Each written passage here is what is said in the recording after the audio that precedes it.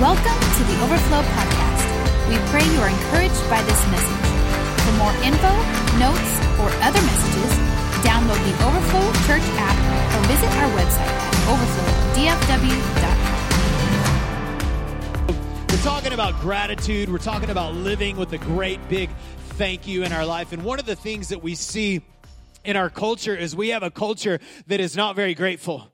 Right? And we see it's easy for us to point at the sin issues of our culture. It's easy to point at the greed and the envy and the angry and the sexual identity issues and all the issues that we struggle with our culture. But Romans chapter 1, I would encourage you to get into Romans chapter 1 and read about the culture that Paul is dealing with there in the book of Romans. It looks a lot like 2018 in America. Let's just say that. I would encourage you to spend some time in there this week. And he says this in Romans chapter 1, verse 21, he says, they knew God, or like they knew who God was, but they wouldn't worship him as God or even give him thanks. And I think that that's interesting, that it's not just a worship issue, it's also a gratefulness issue, a gratefulness to God. And then it says this is what happens, that they began to think up foolish ideas of what God is like. And there are foolish ideas in our culture of what God is like. And he says this because they have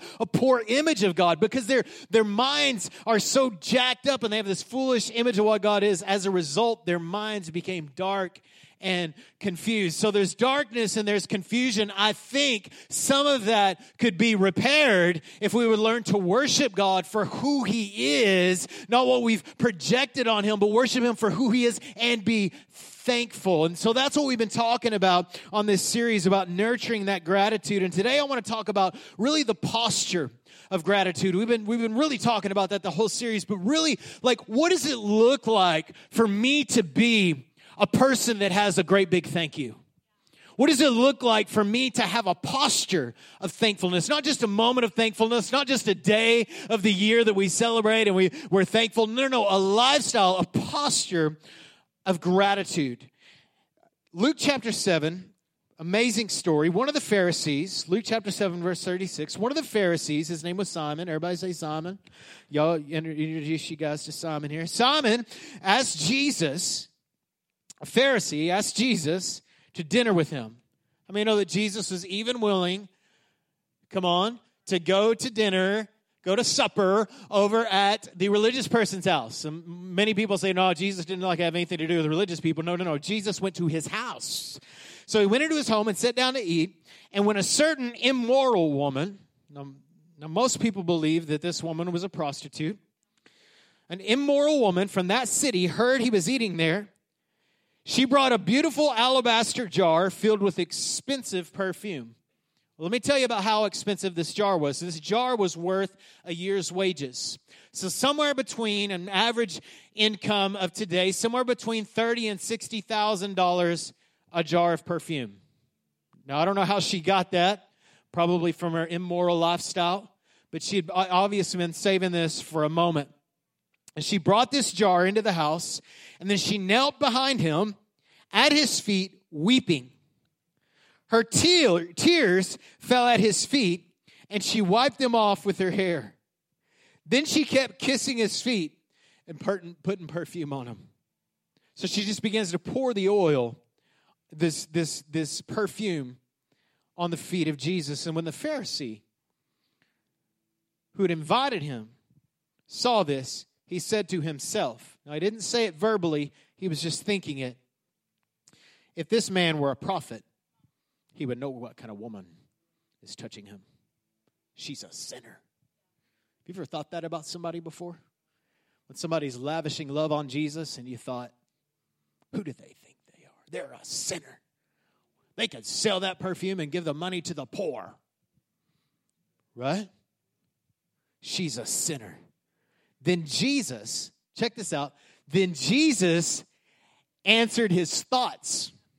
He didn't answer his words. He answered his thoughts because he never said anything, but Jesus knew what he was thinking. So Jesus answered his thoughts. Isn't it crazy? Have you ever had the Lord answer your thoughts? You need to stop thinking that way, son. You need to stop thinking that way, daughter. He wants to answer your thoughts. Simon, He said to the Pharisee, I have something to say to you. Go ahead, teacher. Then Jesus told him this story. A man loaned money to two people, 500 pieces of silver to one and 50 to the other, but neither of them could repay him. So he kindly forgave both of them, canceling their debts. How many know that you have a debt you can't pay? There's a debt in your life. It's called a sin debt. I'm not talking about compared to the guy down the street. I'm talking about your righteousness compared to God's righteousness. You have a debt that you can't pay. Yet God, who is kind and generous, knows that you can't pay that debt. So he sent Jesus to pay the debt, to pay the penalty, to pay the price for the things that you committed, your debt. He came to get you out of debt. Some of y'all saying, yeah. Come on.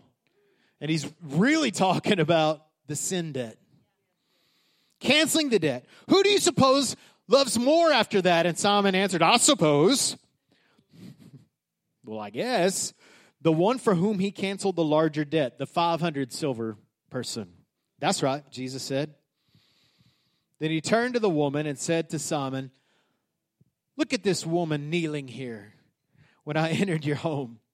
You didn't offer me water to wash the dust from my feet, but when she washed them with her tears and wiped them with her hair.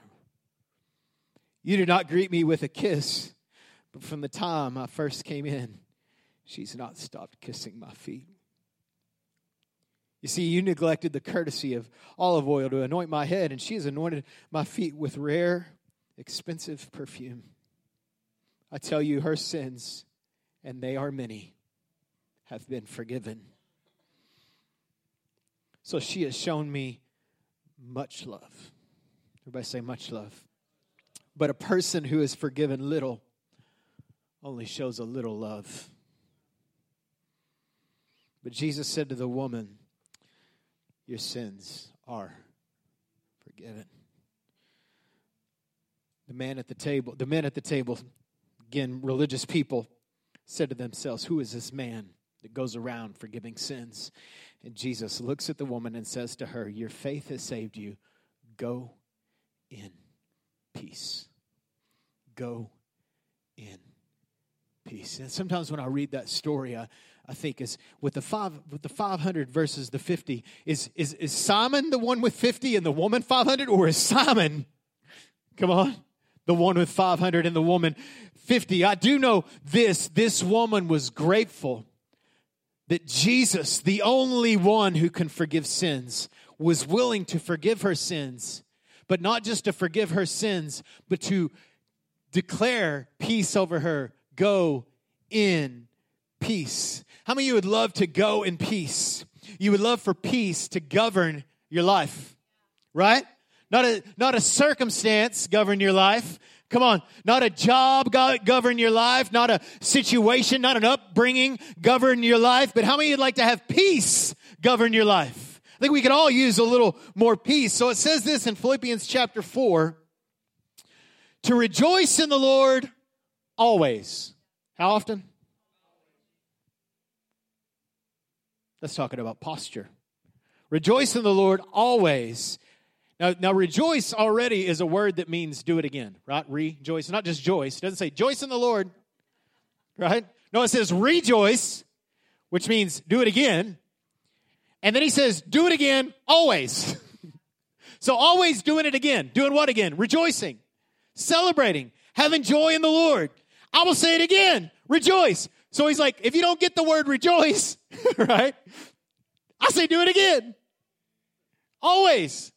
Do it. Rejoice. The emphasis, rejoice. So one of the things that I've been learning is whenever I sit before the Lord and I just express gratitude, and it could be for a very complex thing, a simple, and the first thing that always comes to my mind is my forgiveness. Come on. For me, the first thing is when I approach the Father, the first thing that I always say, Lord, I thank you for Jesus. Lord, I'm so grateful that Jesus came. I'm so grateful that when I was 18 years old and unfit for you, Lord, you saw me as worthy. Lord, you liked me and you loved me and you wanted me. Lord, I'm so grateful that you wanted. And what I've noticed is as I began to rejoice in that and I began to express gratitude, I've noticed that sometimes I kind of have a list of things to be thankful for. Do you have a list? Maybe not on paper, but you have it somewhere like in your mind. And I start thinking, and as I go down the list, one of the things that I notice is when it seems like I get to the bottom of the list just got longer. And sometimes I've found that whenever I go down the list of the things that I'm grateful for, I look back up and I go, oh yeah, I'm still grateful for number one. What am I doing? I'm rejoicing. See, the spirit of thankfulness, that great big thank you. We talked about this at our leadership meeting also on Sunday night. Thankfulness kind of puts a vacuum inside of us where it's just like, God, I thank you. Oh, and Lord, I thank you for that. But some of you have never entered that vacuum because you haven't really taken the time to sit down and check out of what's going on and just check in to what God has done and what God is saying. And I would invite you to enter into that rejoicing always, that it becomes a staple on your lifestyle, that it becomes part of your posture. Then he says this in verse 5, let your gentleness, and I believe he begins to show us what it looks like when this is active in our life. Let your gentleness be evident to all, the Lord is near. Do not be anxious about anything. I mean, no, that's not just a command of you, it's a command for you. Do not be anxious about anything, but in everything.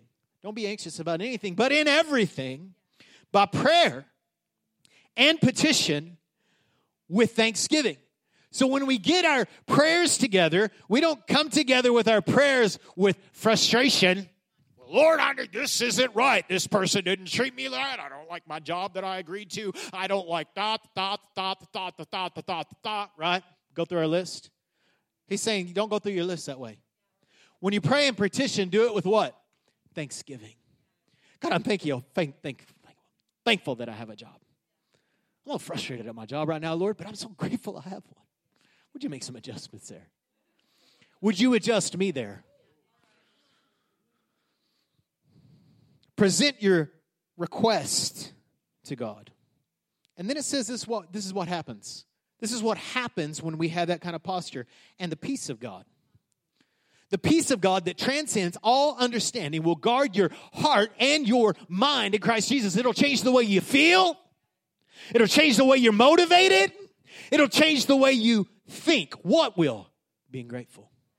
Exercising gratitude.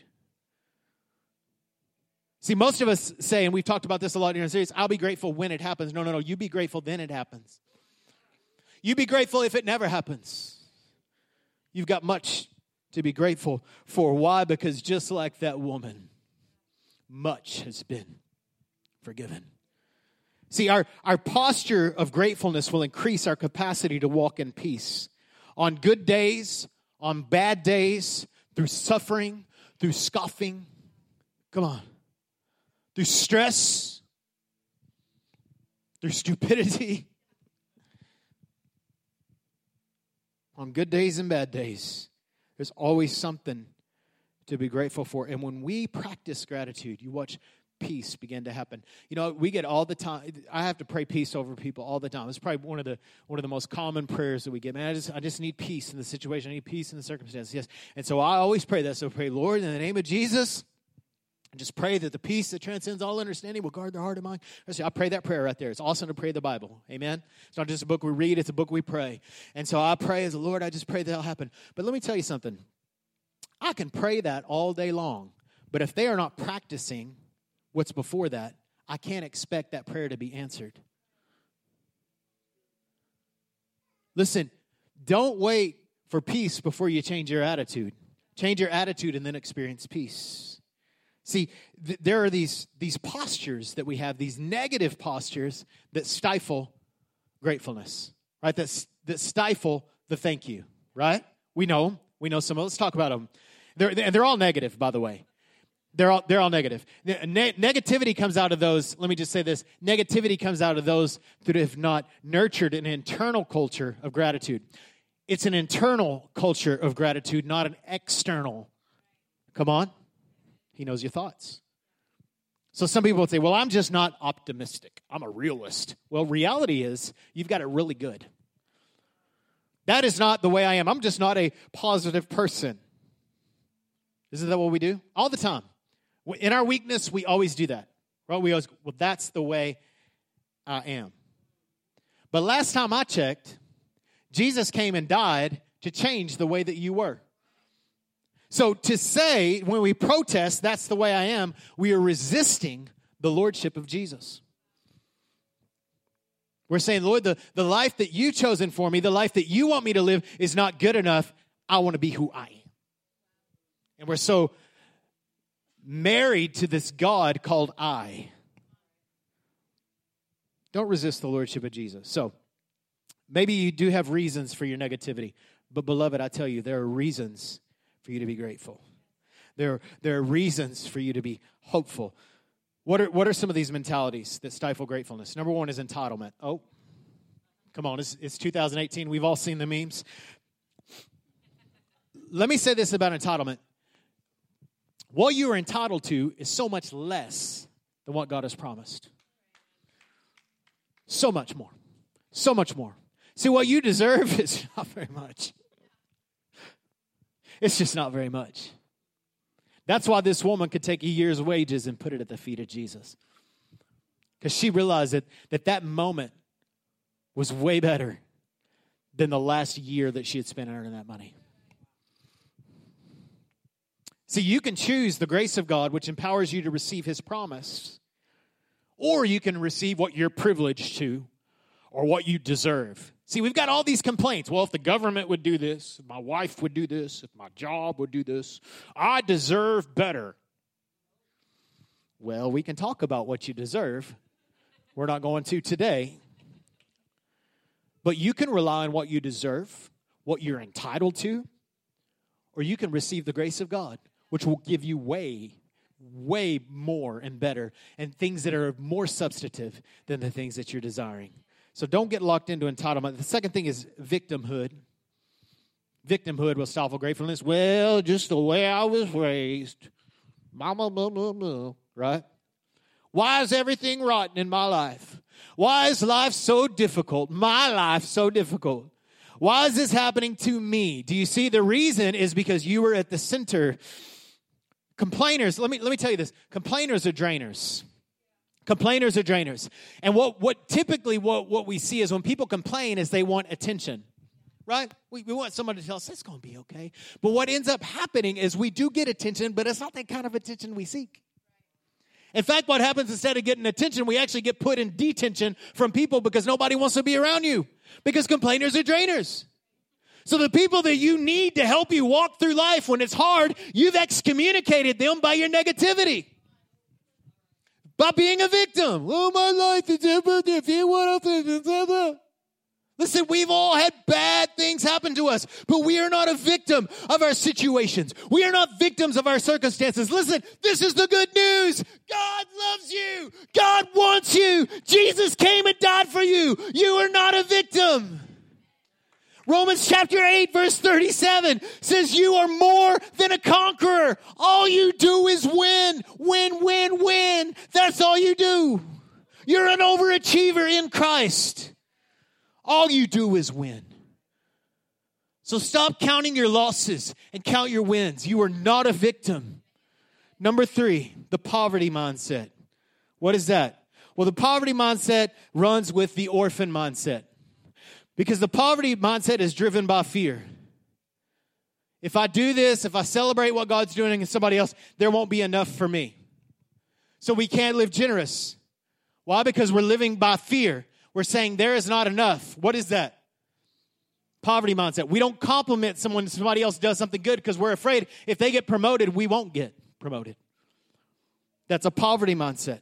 So you can't celebrate other people. You can't celebrate the wins in other people's lives because they have what you want.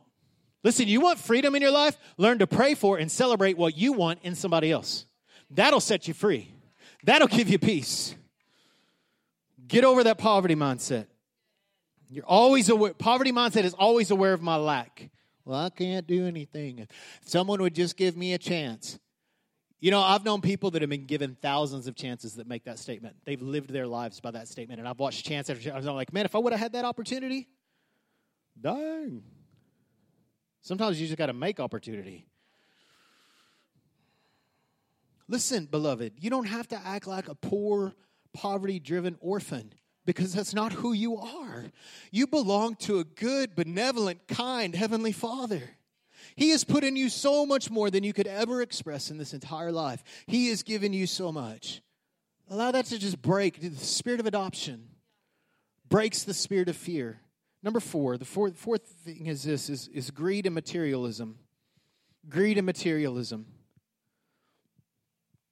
See, the problem with money, people say money's the root of all evil. No. The love of money is the root of all. There's nothing wrong with money. Nothing wrong with having money. Nothing wrong with having things. The problem is when money or things have you. That's the problem.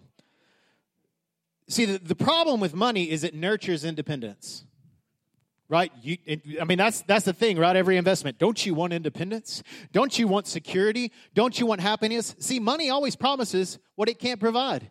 Money promises what only God can provide. Only God can provide security. Only God can provide happiness. Only God can provide peace. Money can't provide those things. Don't believe the lie. I'm learning with my money to live with an open hand. Open to give and open to receive. Come on. Many of us are open to receive, but we're not open to give. That means your hand's closed. You're not going to receive that much. Because we know from last week, those who sow sparingly will reap sparingly. Don't believe the lie of materialism, that if you have more, you'll be happy. He who dies with the most toys still dies, beloved. Number 5, offense or unforgiveness. The mantra of the age, I'm offended. It seems like what we've done in our culture is we said, whoever is the most offended is correct. Well, I'm more offended than you are. Who cares? I don't care if you're offended. I care because it's separating you from God. Offense does separate you from God. Unforgiveness does separate you from God. I'll show you in the scriptures. Offense is the posture of those that are in bondage. Might not be in bondage to a chemical, but you're in bondage emotionally. I'm convinced that those who want to withhold forgiveness or harbor offense simply don't understand the forgiveness of Christ. If you can't forgive someone, then it's because you don't understand God's forgiveness. We're not talking about a person forgiving a person. We're talking about God forgiving a human. It's huge. So if God can do that, I can forgive anybody, really, of anything. And nothing will hinder your prayers like unforgiveness. Matthew chapter 5, Jesus shares this. He says, listen, if you come to the altar and you have offense in your heart towards someone, then what you should do is you should just leave your gift there, get out of God's presence, go and reconcile with your brother, and then come back.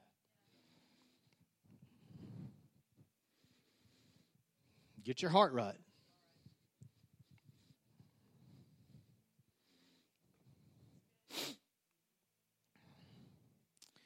So, those are some things.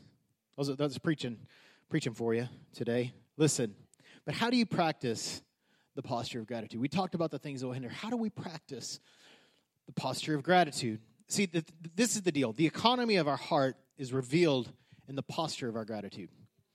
That's how we know how good our heart is. How grateful are we? And it's also how we invest in the economy of our heart, is by exercising gratefulness. Colossians chapter 3, verse 15. Everybody say let. Let the peace of Christ rule in your hearts. We talked about that, being governed by peace, right? We let it happen. How does it happen? We'll talk about it. Let the peace of Christ rule in your hearts, since as members of one body, you were called to peace. So peace is something we're called to, but it's also available to us. God wants you to live at peace. It's God's will that you live at peace. And be thankful. See, these two things are linked again, together. Let the word, and he gives us some practicals, let the word of Christ dwell in you richly. Everybody say absorb. Let the word of Christ absorb or dwell in you richly as you teach and admonish one another with all wisdom as you sing. Everybody say sing. How about everybody say, sing? All right, so sing psalms, hymns, and spiritual songs with gratitude. Let me hear you say gratitude. With gratitudes in your hearts to God. So he's saying, say these things. Don't just pay lip service. Let it well up in your heart. And whatever you do, whether in word or deed, do it all in the name of the Lord Jesus, giving thanks. Do you see? It's this big circle of thanks. And we just have these moments in the middle, and we say, this is how I get there. This is how I live from the moment. It's just a cycle of thank you. Thank you, thank you, thank you, thank you. Yes. Yes. Right? So number one, absorb. Everybody say absorb.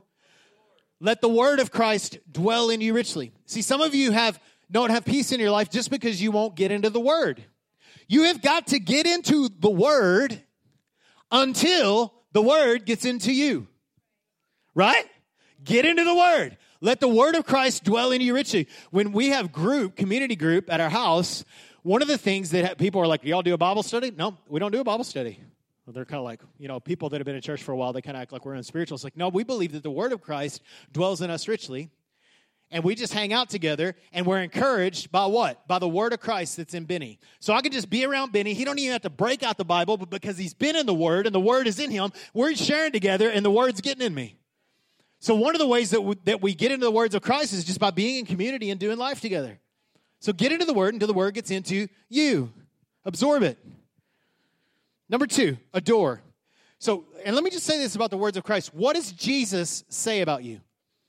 What does Jesus, do you know what Jesus says? It's funny, we have a culture that's like, oh, Jesus wouldn't do that, and Jesus would do this. And they're like talking about, they don't even know Jesus. I'm like, why are you talking about Jesus? You don't even know Jesus. It only cares when it fits your platform. That's the only time you ever care. The only time you ever care whenever you feel like it'll promote your agenda. Why don't you quit talking about Jesus and let somebody that knows Jesus talk about Jesus? How about let's read the Bible, what the Bible says about Jesus? I mean, that's kind of the authority. I mean, it's kind of what we learn about Jesus is from the Bible. Jeez. Well, I kind of think, I don't care what you think. I want to know what the word says. Let the words of Christ dwell in you richly. What does he say? And listen, what does he say about you? Now, some of you have a broken mindset because you think everything that he says about you is negative. That's not true. He sees you as worthy. Come on, he sees you as worth it. He sees you as incredibly valuable. Come on. I mean, he died for you. He's not mad at you. He's not in heaven with a gavel going, let's wait for him to mess up again. No, he's like, come on. Let's do this. I know you're weak. Let me help you. What does he say about you? What is posture towards you? Absorb in that. Number two, adore him. So what does he say about you? And what do you say about him? Adore him with your praise. Come on. Your thanks is what it talks about here. 1 Thessalonians chapter 5, verse 18, be thankful in all circumstances, for this is the will of God for you who belong in Jesus. Typically, when we ask about the will of God, we're asking about position, where I'm at in life, right? You guys tracking with me? Lord, I want your will. I want to be where you want me to be. Scripturally, what we see most of the time when it's talking about the will of God, it's not about position, it's about posture.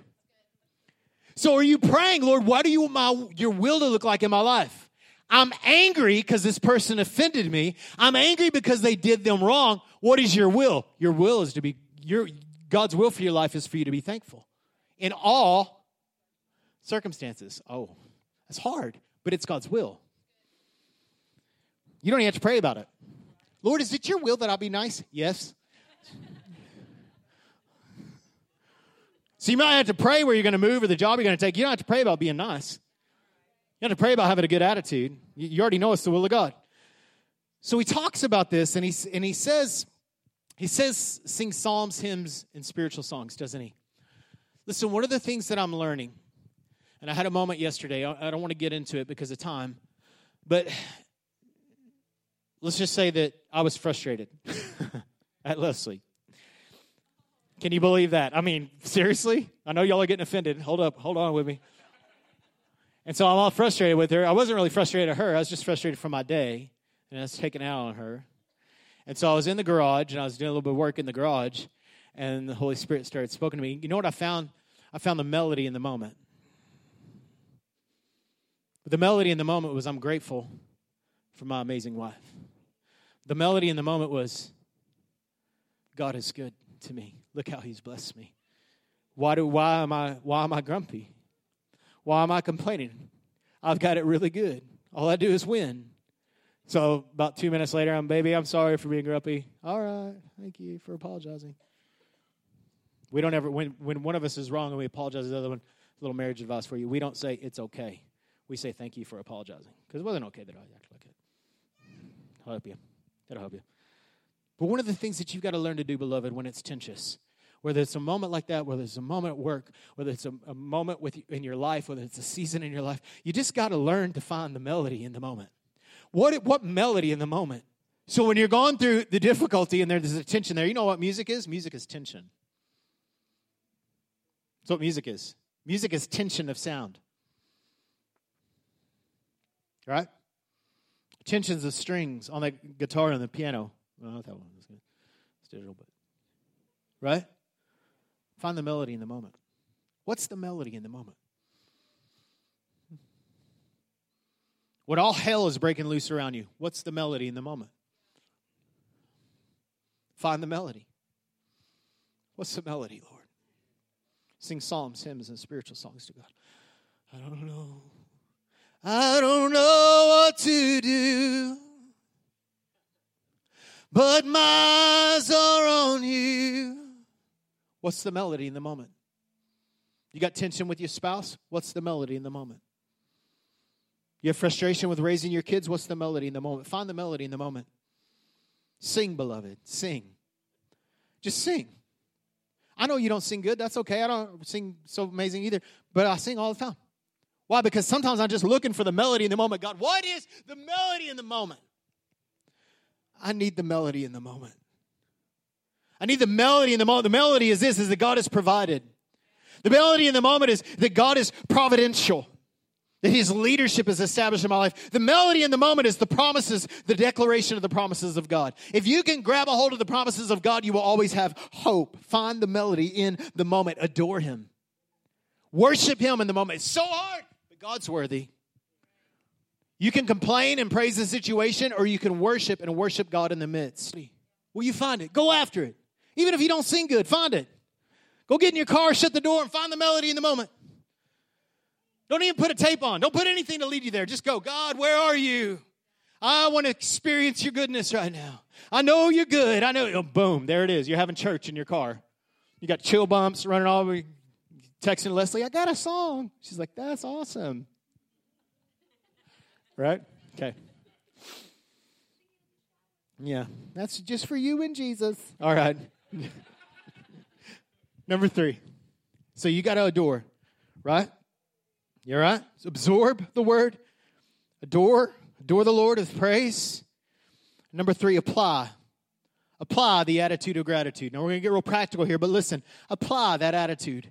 Apply the posture of heart to your life, where it's not just staying in your heart, it's moving out into your life. Whatever you do or say as a representative, did you know that God has ambassadors on the earth? God of the universe has ambassadors on the earth. You're it. You're an ambassador. You represent Jesus. That's why it's so frustrating when people call themselves Christians and they don't live like it. Why? Because they're representing him poorly. You are a representative of Jesus.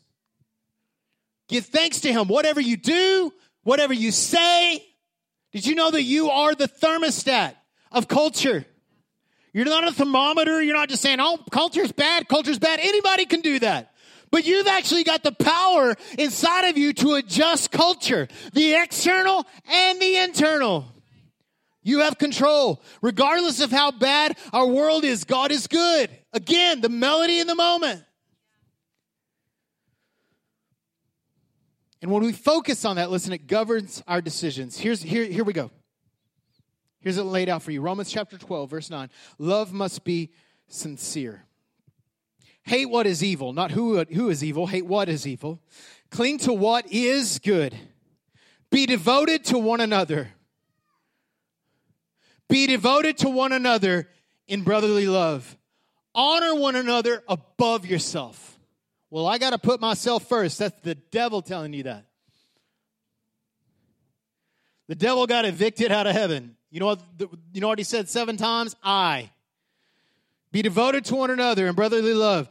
Honor one another above yourselves. Never be lacking in zeal. How often? Never be lacking in zeal. But keep your spiritual fervor serving the Lord. Be joyful in hope. Be patient in affliction. Be faithful in prayer. Share with God's people who are in need. Practice hospitality. Oh. It's all in the context of gratitude. Bless those who persecute you. Woo. Bless and do not curse. You wouldn't believe bless and do not curse. But you don't bless and do not curse. Rejoice with those who rejoice. And mourn with those that mourn. Live in harmony with each other. Do not be proud.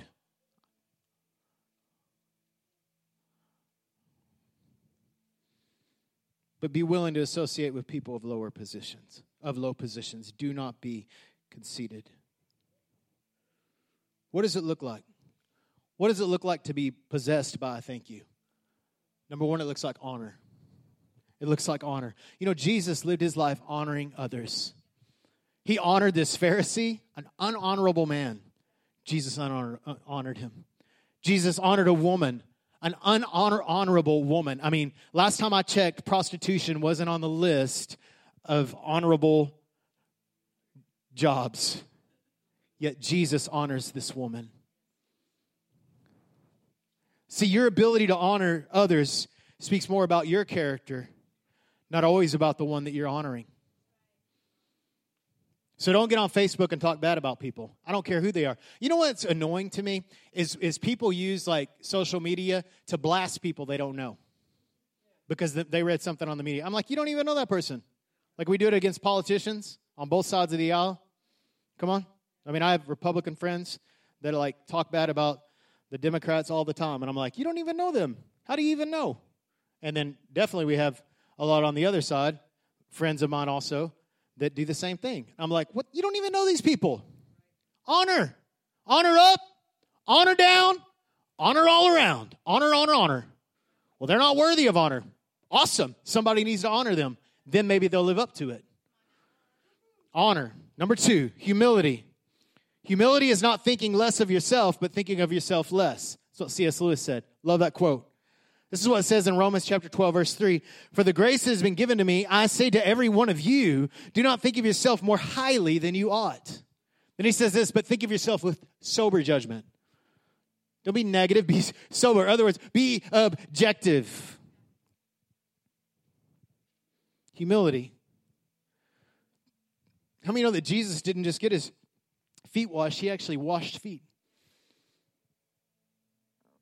There's not a more perfect picture of humility than Jesus, the God of creation that took on flesh to come down to wash the feet and remove the sins of humanity.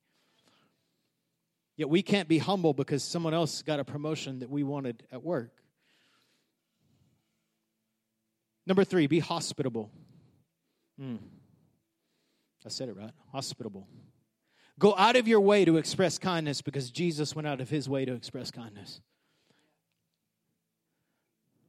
I mean, geographically, I don't know where heaven is, but I know it's a long way from earth. Well, it used to be until Jesus came. Come on. Jesus went out of his way. He was inconvenienced so that we could be better off. Listen, just some practical things with hospitality. Have manners. Have manners. Open doors for people. Right? Open doors for women and men and children. Who do I open the door for? Whoever's coming. Especially a woman, especially an older person. Say sir. Say ma'am. Don't call people older than you dude. Bro. Don't do that. Listen, have some hospitality. It's so annoying. Have some hospitality. Have a generous, have hat in hand. Don't be disagreeable. Be accommodating. When you go to somebody else's house, I know I'm just like getting real practical. When you go to somebody else's house to eat, help do the dishes. Clean up after your kids. When you go to the restaurant, don't leave your table a mess. And tip your waitress well. Even if he or she does a poor job, you tip them better because you don't reward them according to their service. You reward them because you're royalty. Well, I want them to learn a lesson. Come on, bro. Humble yourself. If you can't tip well, don't go out to eat or don't call yourself a Christian. Let's just be real. All right. There you go. All the waiters in the house. Yeah. Just be accommodating. Just have manners. Be nice. Why? Because you're grateful. Be warm. If you got a colder personality, learn to be a warmer personality. Get around Pastor Nathan. He'll teach you how to be warm. I won't talk about the people that will teach you how to be cold because you don't need to learn that. But don't be cold towards people. Don't be standoffish. I know it might not be the way that you were born, but you're becoming like Jesus. He's the standard. Jesus was warm and inviting. We can go on and on with manners. Let's just be real. All right, number 4, celebrate with people. Celebrate with people. Celebrate with people. I think sometimes we talked about this at the men's gathering last night. Sometimes we won't celebrate a success in somebody else's life out of a poverty mentality, right? Because because it's something we want, so we don't celebrate it. And the reason is because we're afraid if they get it, I won't. It's lack. Listen, celebrate and pray for what you want in others. You watch, your heart will change. And don't just rejoice at those who rejoice. And we've all had that before, right? Someone that's willing to weep with us but not rejoice with us. It's equally as frustrating. But I'd say we got to do both. We also got to be willing to weep with people. We also got to be willing to sit across the table and let tears roll out of our eyes as they're rolling out of their eyes. And sit there and put our phones down, come on, for a few minutes and sit across the table and sympathize with somebody. This is what the great big thank you looks like. I'm just so grateful I can be here with you. I'm so thankful that I have the luxury of knowing you and listening to you and walking you through your struggles. Because someone did it for me. And sometimes the only person that did it for me was Jesus, but thank God I've had other people that have done it that Jesus was just living through. And number 5 is forgiveness. Exercising forgiveness. See, some of you today, you have offense in your heart towards people. You carry around unforgiveness. You carry around bitterness in your heart. Can I tell you today, that's doing so much damage to your heart. Jesus wants you free from that. That is a posture of bondage. I'd encourage you to go to that person and say, listen, I need to forgive you. I've been dwelling on this thing that you did to me when I was 8 years old, and I just want to tell you that Jesus has forgiven me of my sins. And I want to tell you today, I'm not here to tell you that just you did me wrong, but I'm here to tell you that I've been harboring all this hardness towards you, and I want to let you know that I forgive you. Well, they didn't ask for an apology. It doesn't matter. That's not the condition. Live unoffendable. Man, would that be what salt and light it would be if we were a people, the people of God would not be able to be offended. Wow. How much good would we be for the world? Live in harmony with one another.